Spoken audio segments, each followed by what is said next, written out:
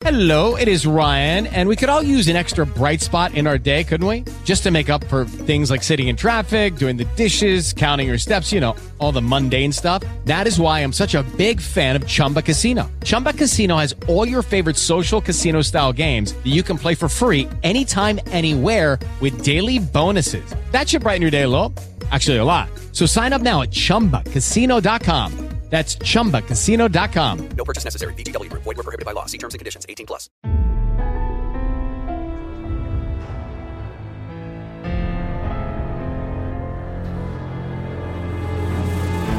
From NBI Studios, this is Truth and Justice, a crowdsourced investigation in real time. I'm Bob Ruff.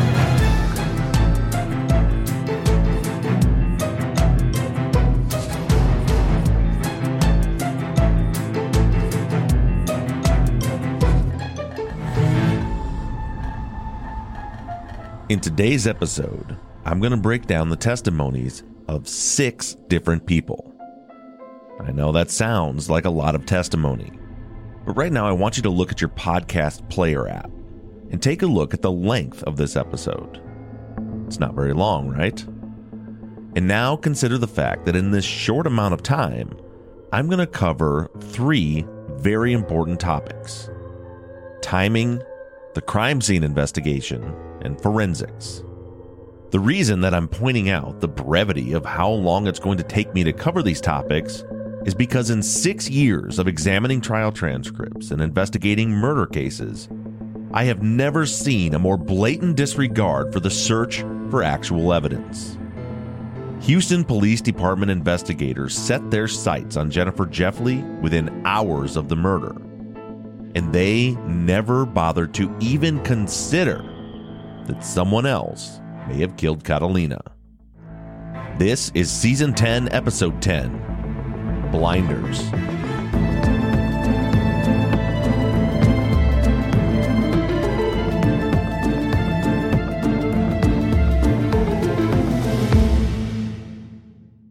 Texas Ranger James Holland is a legendary interrogator. They call him the serial killer whisperer. You can't hide those indications, and that's why yesterday I knew that he did it. But now, shocking interrogation tapes reveal how the super cop really operates. And that's why they asked me to come in, because I'm special. From Something Else, The Marshall Project, and Sony Music Entertainment, this is Smokescreen. Just say you're sorry. Listen and follow on Apple Podcasts, Spotify, Amazon Music, Stitcher, or wherever you get your podcasts. You've seen the film. You know the game. Now, Jumanji just got real. Only in Chessington World of Adventures. Featuring Daredevil Dad, Mom on a mission, and the kids who can't wait to ride the world's first Jumanji roller coaster. An epic adventure awaits. World of Jumanji. Only at Chessington World of Adventures. Book this summer's must-do day out at Chessington.com. Timing. Timing has been the Achilles heel of this case from the very beginning. We have a basic idea of some events that occurred on the morning of the murder, but we don't know when any of these events actually occurred. We know that Craig Peters paged Jennifer that morning at around 8:45 a.m., and we know that she went to Janet Dorsey's apartment to call him. But we don't know exactly how long she was there. This is information that would have been easy to obtain by HPD. All they would have had to do is pull the phone records. But they decided not to do that. But why? I have a lot of these why questions. And the closer I look at the case, I think the answer to all of them is that Detective Allen didn't want to find any, quote, bad evidence. Bad evidence is a term used by prosecutors and detectives. It means that they just won't look for evidence in places where it may hurt their case. Since they're required to turn over everything they find to the defense, if they suspect that a particular inquiry might weaken their case, then they just avoid it. It's a despicable practice that is not at all uncommon, and it seems to be an overarching theme in this case. For example, I've requested specifically the dispatch log for the morning of the murder on multiple occasions. I'm told by HPD that it doesn't exist, that they just didn't save it, and so I requested it from the DA's office. Surely they would have wanted it for their file if they cared at all about figuring out the timing of the murder. But they don't have it either. No one actually knows what time 911 was called. I even checked the first arriving officer, Officer Piekert's report. And guess what? No time is given for when he was called to the scene or when he arrived. There's also no EMS report in the case file, even though there's evidence that it existed and at some point the police had it. So I thought I would look in some other documents for times. Doris Gibson is the nurse who administered CPR on Catalina. Maybe she described a time in her statement when she happened upon the scene. But no dice. No time is mentioned in her report or her statement.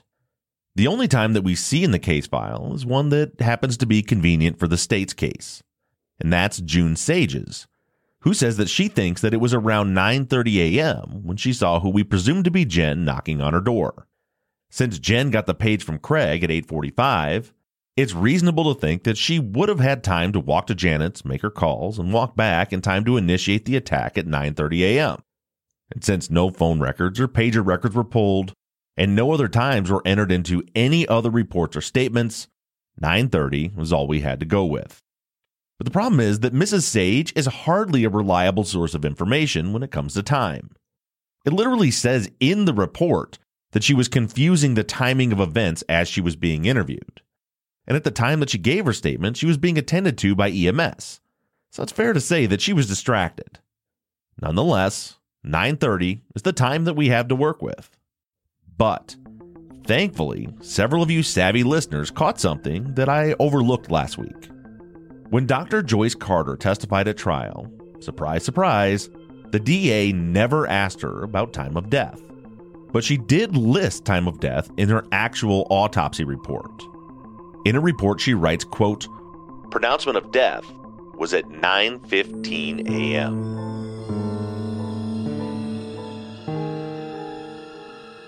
This is beyond incompetence or even innocent mistakes.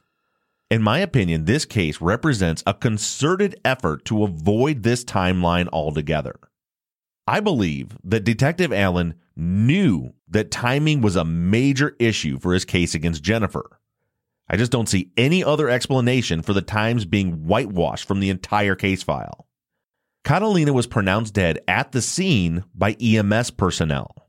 And since Dr. Carter specifically notes 9:15 a.m. in her report, that means that there was an EMS report generated and she had access to it. What she didn't do was just pull a time out of a hat. And that time, 9:15 a.m., presents another big problem for the state.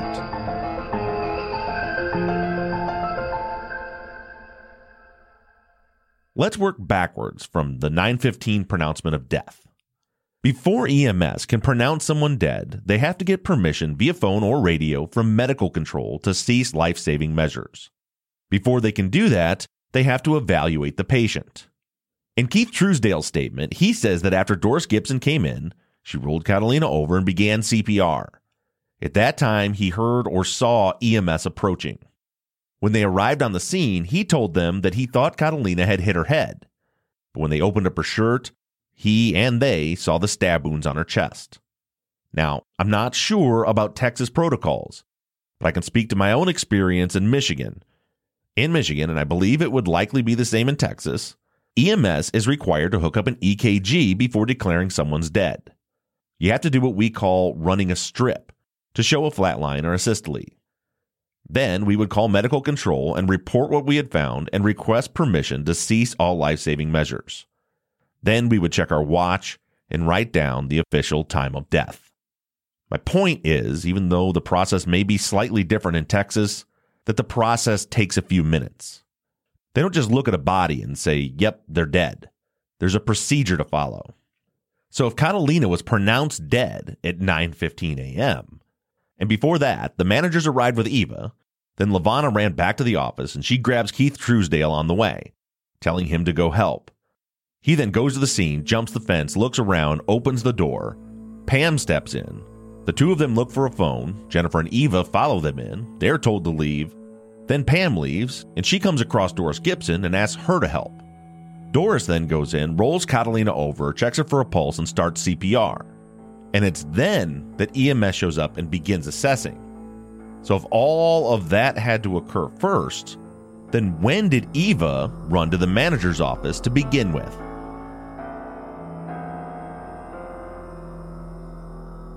Based on my own experiences, and of course, give or take here, but I'm going to estimate that EMS was on the scene for 5 minutes before Catalina was actually declared dead. Then I'd add another 5 minutes before that for Eva running to the office and everything that occurred before EMS arrived. So that would mean that Eva took off running from the scene towards the office at around 9:05 a.m.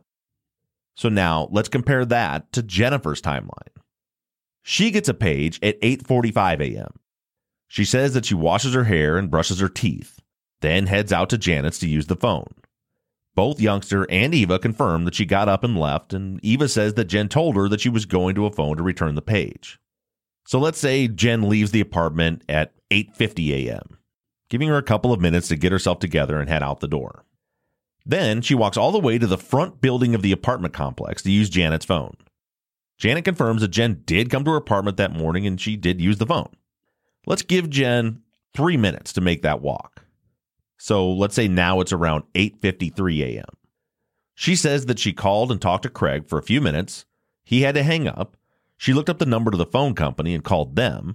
And then while she was on hold, Craig called back and they chatted about her home situation for a few minutes and then they hung up.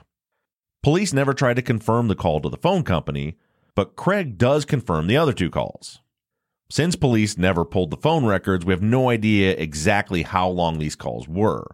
But for the sake of this discussion, let's just say that she was at Janet's for, I think what's fair would be around 10 minutes. And that brings us to somewhere around 9:03 a.m. Then about a 3-minute walk back to Eva's apartment. And that puts her back on the scene at around 9:06 a.m. Almost the exact same time that we estimate Eva took off running for the office.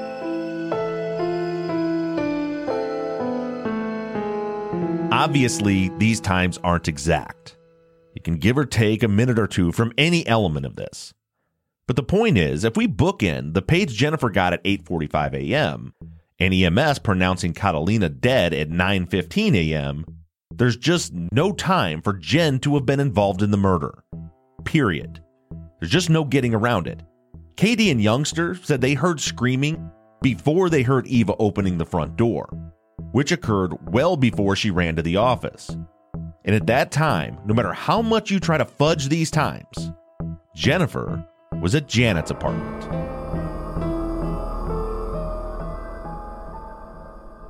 Like I said in this week's follow-up, and I've said time and time again over the years, if the prosecution convicted the right person, then time, attention to detail, and technology will always make their case stronger.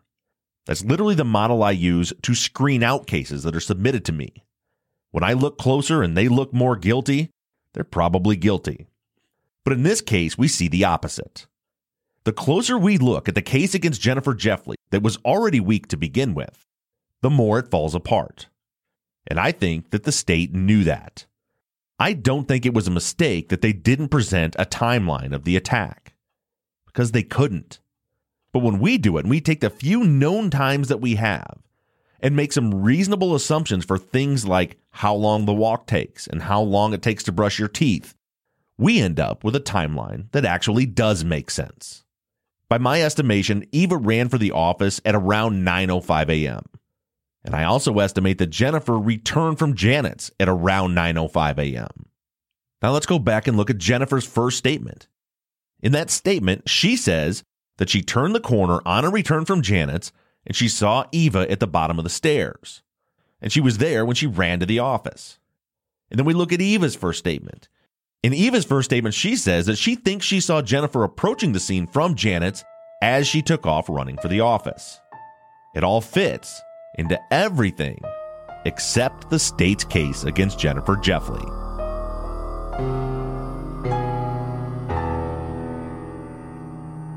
Moving on with our timing theme, I found some testimony from trial that actually does give us the dates regarding the discovery of the wallet. James Hasty was a leasing agent at the Green Arbor Apartments. He's the one that rented out Eva's apartment after she left. In his 8-page testimony, He confirms that Mr. Medrano painted the apartment on May 26 of 1997. So that would be the day the wallet was first discovered, just shy of 7 months after the murder. He also testifies that the new tenant moved in on June 1st, which means that Keith Truesdale would have found the wallet sometime between the 26th and the 1st.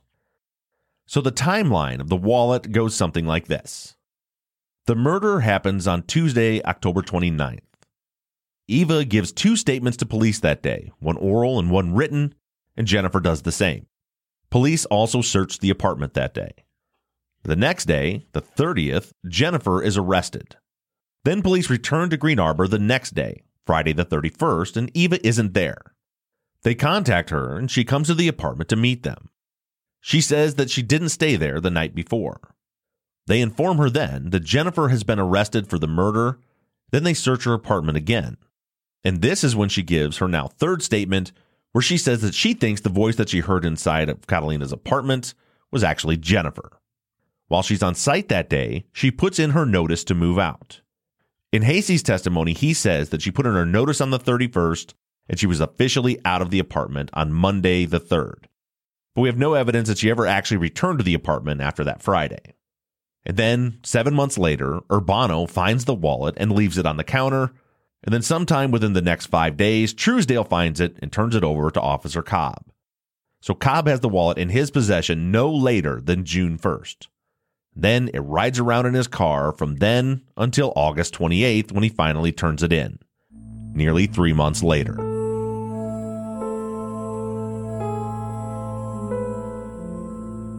Our last bit in this segment on timing comes from a new character, Zaragoza Garza. Mr. Garza's testimony was used by the state to try to put Jennifer on the crime scene. But you take a listen to what he had to say and tell me what you think. Mr. Garza testifies that he was living in apartment 132, and he was working nights on the day of the murder. When he got off work that morning, he went home, and then at 7:45 a.m., he left to go to the store. As he was heading down the main drive in his car, he happened to notice a woman standing on the stairs looking into what he later learned was Catalina's patio. He approached the police when they were there investigating to tell him what he saw, because when he returned to the complex, he noticed all the police activity around the same place where he had seen the woman. He says in his testimony that the woman was alone, just standing on the stairs looking into the patio. He only saw her from the back as he drove by. He describes the woman as black, 25 years old or late 20s, with reddish hair that was pulled back in a, quote, ponytail or something. She was wearing khaki-colored shorts with a, quote, cuff that came up to her knee, and a dark maroon or dark bluish shirt with a collar. He goes on to say that the woman was light-skinned. He actually pointed out a woman in the audience in the courtroom to demonstrate the shade of the woman's skin. The thing that really got my attention in his testimony was the time. I don't think we can put a lot of weight into any physical description that he gives. I mean, for what it's worth, Jennifer was sitting right in front of him when he chose someone behind her in the audience to describe the woman's skin color, but he was in a moving vehicle from a distance of over 100 feet away, and he only saw the woman from the back. So I'd hardly say that his physical description is reliable. But what's important is that he testifies that this occurred at 7:45 a.m. That jumped out at me because the only other mention of anything happening in this time frame came from Eva. In her written statement, she says that she received a page from Tommy at exactly 7:44 a.m. Jennifer, Katie, and Youngster were all sleeping in the back bedroom, and Eva was alone in the living room. She is the only one in that apartment who could have left at 7:45 without the other three noticing.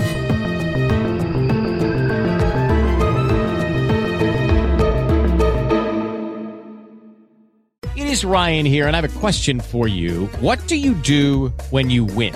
Like, are you a fist pumper, a woo-hooer, a hand clapper, a high fiver? I kind of like the high five, but if you want to hone in on those winning moves, check out Chumba Casino. At ChumbaCasino.com, choose from hundreds of social casino style games for your chance to redeem serious cash prizes. There are new game releases weekly, plus free daily bonuses. So don't wait. Start having the most fun ever at ChumbaCasino.com. No purchase necessary. VGW Group. Void where prohibited by law. See terms and conditions. 18+. Hello, it is Ryan, and I was on a flight the other day playing one of my favorite social spin slot games on ChumbaCasino.com. I looked over at the person sitting next to me, and you know what they were doing? They were also playing Chumba Casino. Coincidence? I think not. Everybody's loving having fun with it. Chumba Casino is home to hundreds of casino-style games that you can play for free anytime, anywhere, even at 30,000 feet. So sign up now at ChumbaCasino.com to claim your free welcome bonus. That's ChumbaCasino.com and live the Chumba life. No purchase necessary. VGW Group. Void where prohibited by law. See terms and conditions. 18+. For the rest of this episode, I'm going to give you all of the information that we have about the crime scene investigation, the DNA testing, and the fingerprint analysis. Originally, I had planned to do a full episode on each of these topics. But as it turns out, I can tell you everything that was done to investigate this crime scene in about 10 minutes. All of the testimonies mentioned in today's episode are posted on our website in their entirety. I'm not going to waste your time by reading through all of them.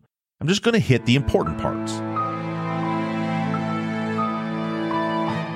We'll start with crime scene investigator Lorenzo Verbitsky. He received the call to report to the crime scene at 10:30 a.m., and he arrived there at 10:50. He was briefed by officers on scene, and then he proceeded to do a walkthrough of the apartment. Next, he fired up the video camera and filmed the crime scene video that we have posted on our YouTube channel. He does make very clear that nothing was touched or moved before he began filming. The scene at that point was exactly as it was when police arrived, according to his testimony. After filming the crime scene video, he then went through the scene with a 35mm camera and took all of the crime scene photos that we have on our website. And again, he testifies nothing was touched prior to taking these photos. Next, he took measurements and notes that he later used to create a diagram of the scene that will be posted on our website under today's episode. And still, to this point, nothing has been touched or processed. I keep pointing that out because we have these 3 drinking glasses in the middle of the living room floor.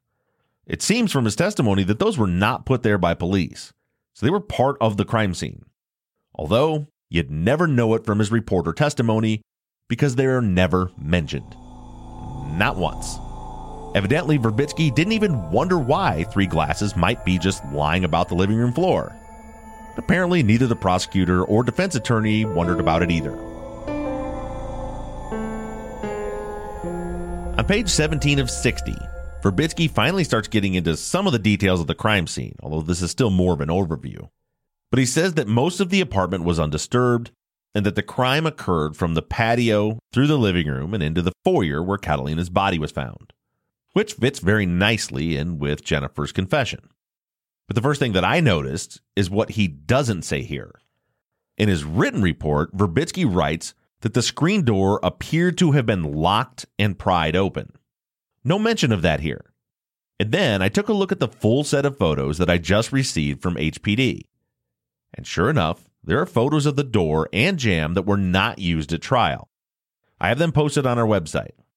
From these photos, it is very clear that Catalina's attackers used some kind of tool to pry the door open. The latch appears to be in the locked position, and there are obvious pry marks on both the door and the door jamb. And also, the door is bent outward. It wasn't pushed from the outside in. It was pried back from the inside out. All of this was left out of trial. The photos, and any testimony about the door being pried open with a tool. Because Jennifer never says anything about a tool in her confession. Bad evidence.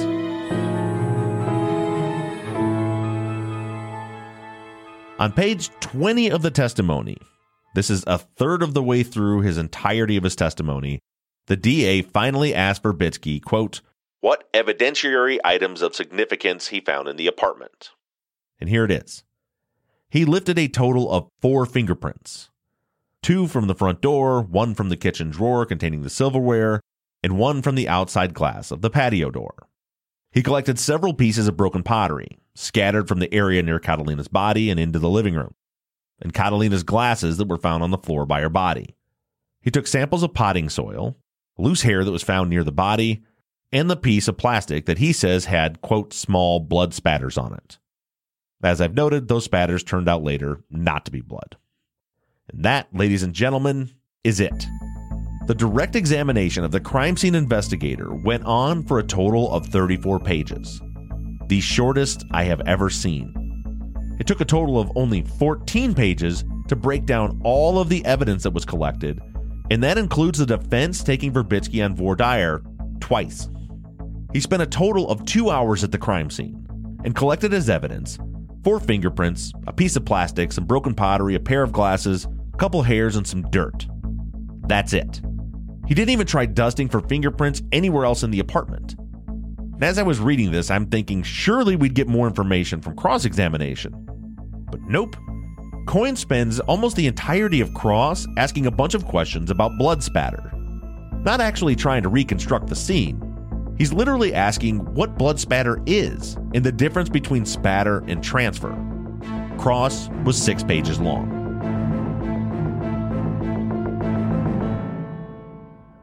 For redirect, Glazer plays the crime scene video.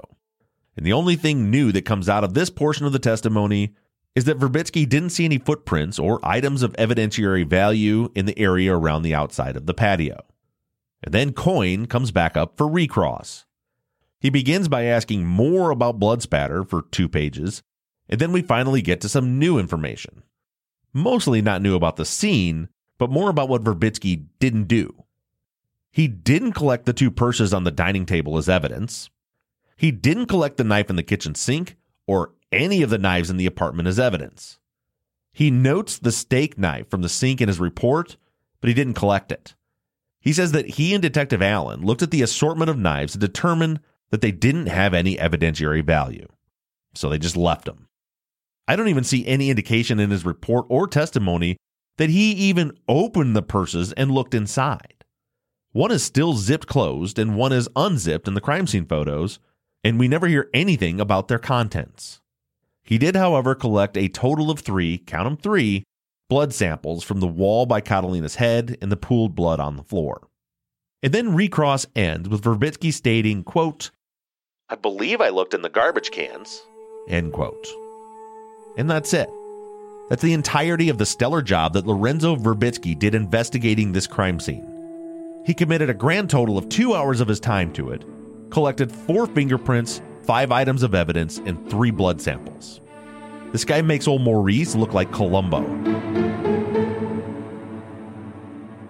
Moving on to forensics, 2 women from the HPD crime lab testified about the evidence that was collected by Verbitsky. First up is Cleva West. Her testimony is 7 pages long, including the breakdown of her CV. She's testifying about some hair analysis. Verbitsky collected a hair sample from the floor near Catalina's body. The ME also found 2 hairs in Catalina's left hand and 1 under a fingernail on her right hand.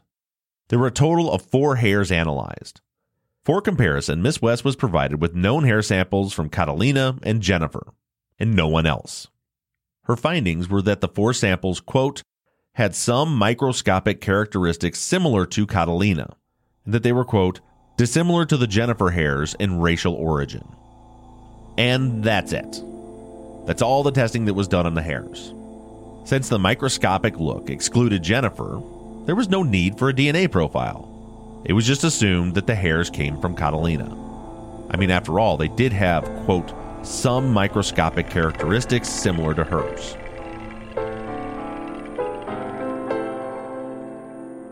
Moving on, we have the short testimony of HPD lab tech Christy Kim.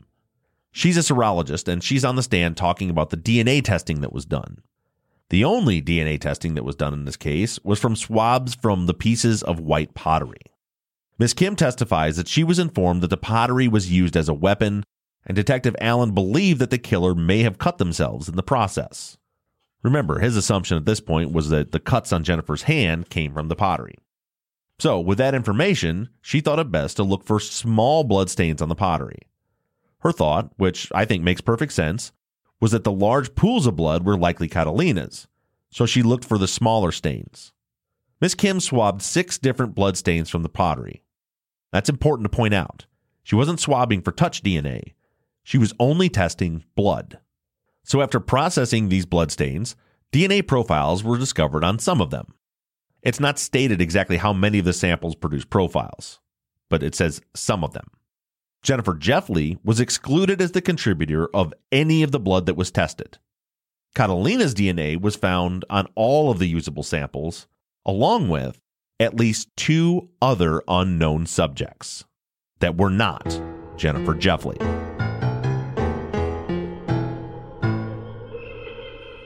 Christy Kim testified that there were at least 3 contributors in the blood samples. One was Catalina, and the other 2 are unknown. And of course, the samples were only compared to 2 people, Catalina Palomino and Jennifer Jeffley. They were never entered into any database, nor were they compared to Eva, Katie, Youngster, or anyone else. None of those people were ever even asked to give fingerprints or DNA samples to my knowledge. And according to Ms. Kim, the HPD crime lab in 1997 did not possess the technology to even determine if the DNA was from a male or female. All they knew is that it wasn't Catalina's and it wasn't Jennifer's.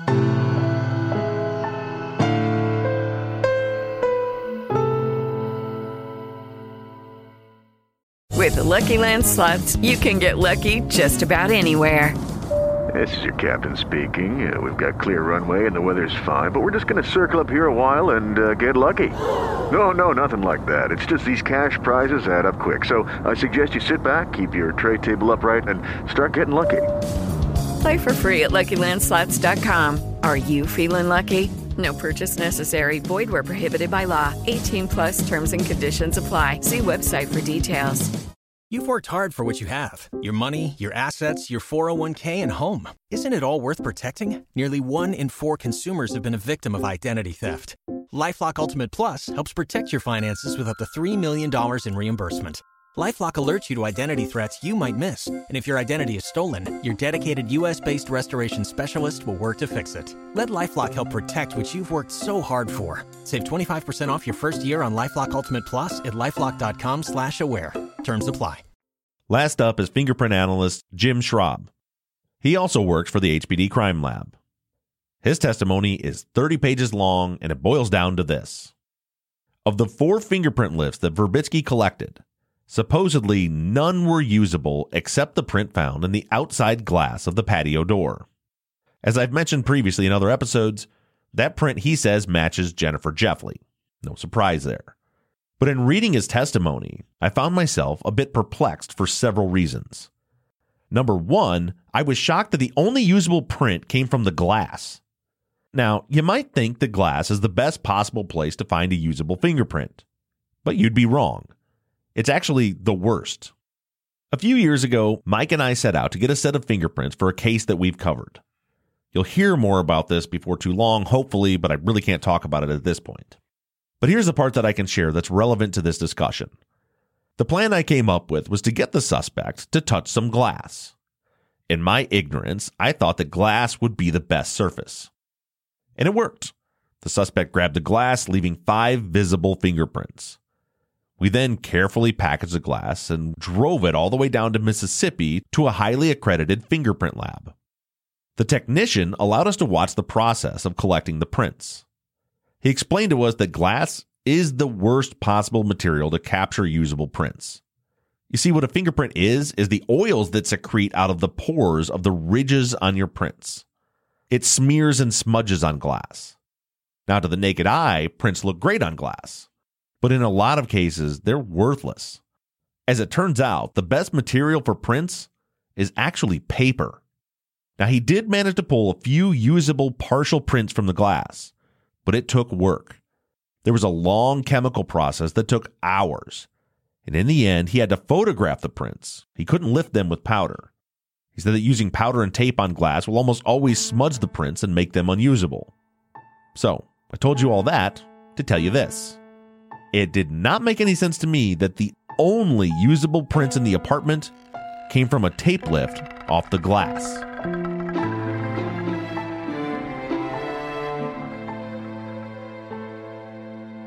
I became even more concerned when Schraub testified that none of the other lifts contained sufficient detail to make an ID.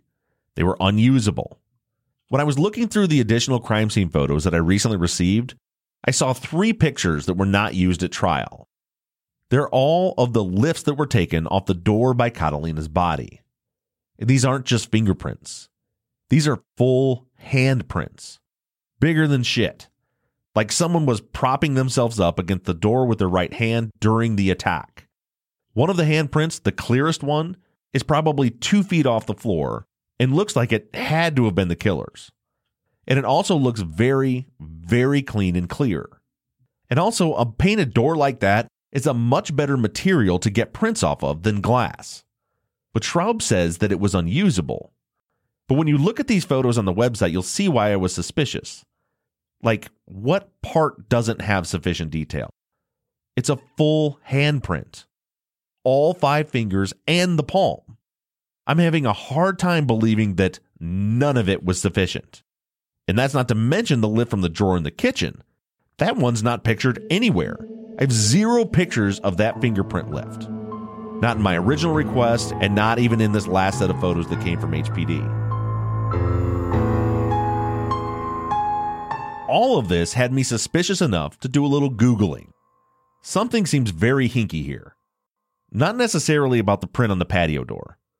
I mean, it is strange that he was able to pull that print with tape, and that we don't have any photos of the dusting of that area where he took the print supposedly. But also, in literally every statement Jennifer made, she says that she jumped the fence into the patio at one point or another. So it's not surprising that her print was found there. But I was more concerned with the process in general. The fact that none of the other prints contain sufficient detail for comparison. That just does not make any sense to me. So I punched James Schraub into Google. Go ahead and do it yourself, and you'll find a bunch of articles about how in 2009 an HPD internal investigation was focused on him and 2 other examiners. Now the end result was in 2010 HPD cleared Schraub, and then he immediately retired. But I dug a little further and was able to find the actual audit that started the whole investigation. It's now posted on our website, and this is what the audit found.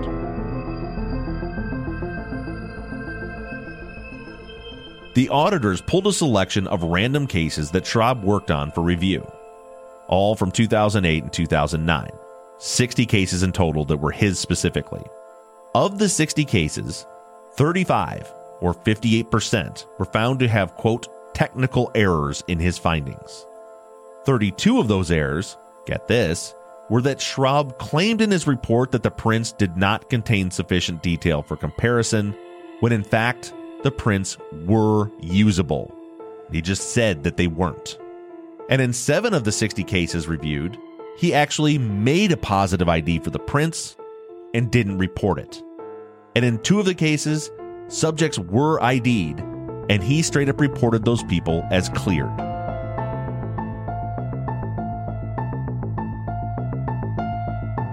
So that's the physical and forensic evidence against Jennifer. A fingerprint found on the outside of the patio door.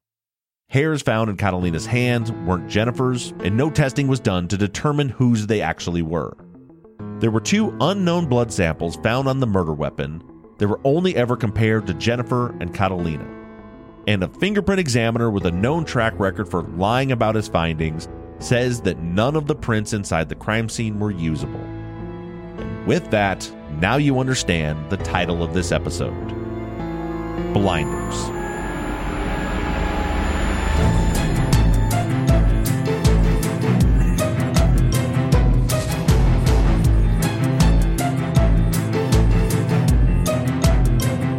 Truth and Justice is an NBI Studios production and is distributed by Wondery. Produced and edited by Mike Bussing and sound engineered by Shane Yoder. All music for the show is created, composed, and scored by PutThemInASong.com, who also mixed and mastered this episode. All of our font across all of our logos and banners were created by Tate Krupa of Red Swan Graphic Design. You can find more of Tate's work on Etsy. Thank you to Katie Ross of CreatedInTandem.com for designing, creating, managing, and maintaining our website, TruthAndJusticePod.com, where you can view all photos and documents discussed in every episode. And a big thank you to our transcription team: Pamela Westby, Kathy McElhaney, Charlena White, Kaywood Yomnick, Ginger Fiola, Edith Swanneck, Lindsay Pease, Erica Cantor, and Jen Reese Incandela. And as always, thank you to all of you for all of your engagement and support. If you like the show and you'd like to support us, you can do so in a number of ways. To financially support the show, you can go to patreon.com/truthandjustice. On the Patreon page, you can pledge as little as $3 a month, and we also have reward levels. For just $5 a month, you get access to ad-free versions of all of our episodes and behind-the-scenes videos of the creation of our Friday follow-up episodes that always include 10 to 30 minutes of pre-show bonus chat. Other reward levels include t-shirts, hats, and even the opportunity to co-host one of our Friday follow-up episodes. To become a patron, just go to patreon.com/truthandjustice. You can also help us out by going to iTunes and leaving us a 5-star rating and review. And lastly, you can always support us by supporting the companies that sponsor this program. If you have a new case that you'd like us to consider for future seasons, you can submit your cases on our website, truthandjusticepod.com. Just click on the case submission button and fill out the form. And the most important thing that you can do is to engage in our investigations. You can keep in touch with us through our email at theories@truthandjusticepod.com. You can like our Facebook page or join in on the conversation on the Truth and Justice Podcast fans page. For all of you tweeters, you can connect with us on Twitter at TruthJusticePod. And I personally can be found on social media at BobRuffTruth, and Mike can be found at MurrbGaming, MurrbGaming. Don't forget that we always have our 24/7 voicemail line open for questions, comments, or tips on our cases. That phone number is 269-224-2833. However you do it, stay engaged, stay in touch. But as for now, I'm signing off. I'm Bob Ruff, and this has been Truth and Justice.